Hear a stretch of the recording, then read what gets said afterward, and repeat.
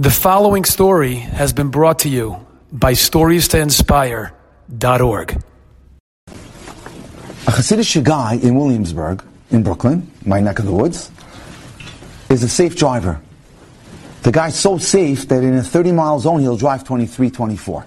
One day he's in the car, and unfortunately, a lady who's not so normal, a little bit upstairs unstable, darts right in front of his car. And he doesn't know what to do. He doesn't want to hurt her, so he swivels his wheel, and his car goes right into the sidewalk. In front of him are the most innocent husband and wife, old elderly couple, and he kills them on the spot. He's beside himself in pain and depression and sorrow.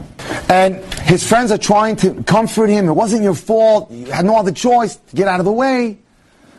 It's for the best. Just deal with it. And he can't be misnachim. He can't be consoled. Okay, they said, you know what? Let's write a letter to Reb Chaim Kanievsky. He's a Gadol Hador. Perhaps he has some insight on this. They wrote a letter. Reb Chaim got the letter.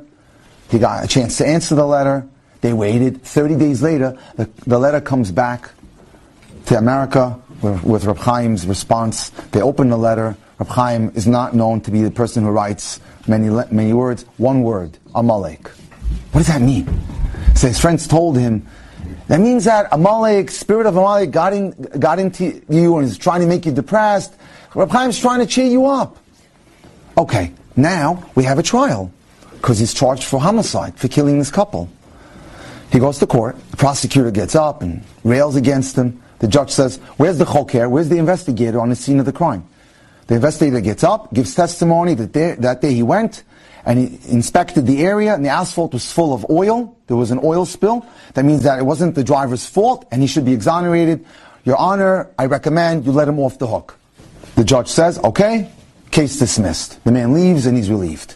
He happened to have been looking to upgrade to a larger apartment, this Hasidic fellow, because it was tight to him. And it takes a while to get a good apartment in Brooklyn. Finally, they get a phone call from a realtor that they found him a 3-bedroom apartment. He walks in with his wife. He turns white as a ghost. He sees a picture of the old man and woman that he killed in the living room. He says, we're getting out of here. This is like, I'm getting heebie-jeebies. What's going on here? He says, come on, let's go.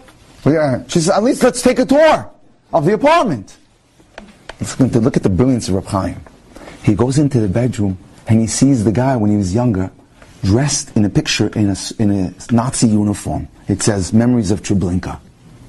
His parents were killed in Treblinka and all his uncles and cousins. The Ribbon Shalom did him the favor of wiping out the Malach HaMavis who had killed his parents.